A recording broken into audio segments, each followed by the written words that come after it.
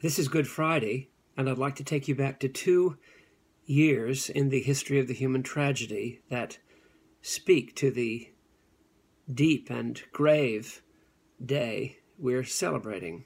The first date is 1940, when a movie entitled Susan and God was released by a major Hollywood studio.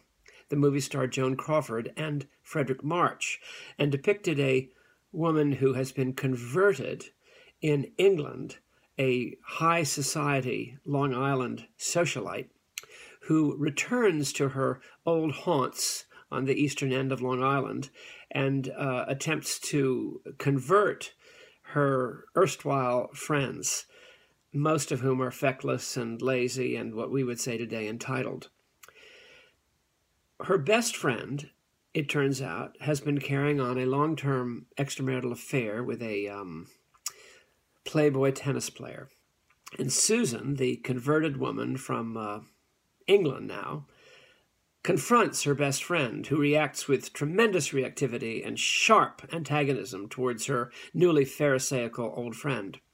But as Susan, the friend, leaves, the camera turns directly onto the woman who's just been confronted, and as it zooms in close to her, you see her say, the actress is named Rose Hobart, she says, "Why do people never say what they are really thinking?" It's an extremely powerful line. Why do people never say what they are really thinking? Now, my word to you on Good Friday is the possibility of saying to God, occasionally to another, but let's start with the most important interlocutor, saying to God what you are really thinking. Now, I say this consciously because, in fact, the movie is correct about that, in my experience. We rarely say what we are really thinking. It sometimes comes out on a death. Comes out during a pandemic. It comes out during a time of extreme stress or on the battlefield, and suddenly someone comes out with that preoccupation. Usually it's a wound or a hurt from an earlier phase in their life that is driving their innermost thoughts a great deal more of the time than you might think on appearance. Now, the second moment that I wanted to take you back to is that moment in the story of Good Friday, the event of Good Friday, when the Lord says to his heavenly Father what he is truly thinking. And Christ exclaims on the cross, or shall we say, asks on the cross, my God, why have you forsaken me?"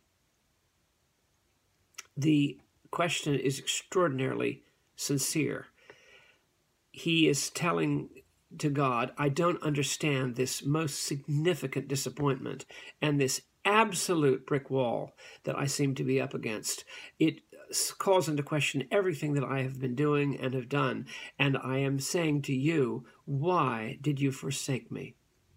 Now, the power of the question is that it enables a person like you or me to feel entitled to ask the same question, the thing that you are really thinking about. What would be an example or two of this? Why did you arrange my life such that my eldest son took his own life in his early 20s? Why did you create a scenario psychodynamically according to which my beloved daughter, the closest relationship I ever had over years and years of inspired, loving harmony and oneness, why is it that she is so alienated from me at this moment that she will not even call me on Easter? She wants nothing to do with me and has moved far away, and I never will probably ever see my grandchildren again. Why has this happened? Or one more example. Why did you allow me to leave my first husband? He was actually a pretty good guy. And it turns out, and now under the spell of something I do not fully understand about myself. I left him for the man I'm currently married, and boy, it's not a pretty picture at this point. Oh my gosh, if you only knew what in the world enabled me, caused me to make such a catastrophic error. Why have you forsaken me?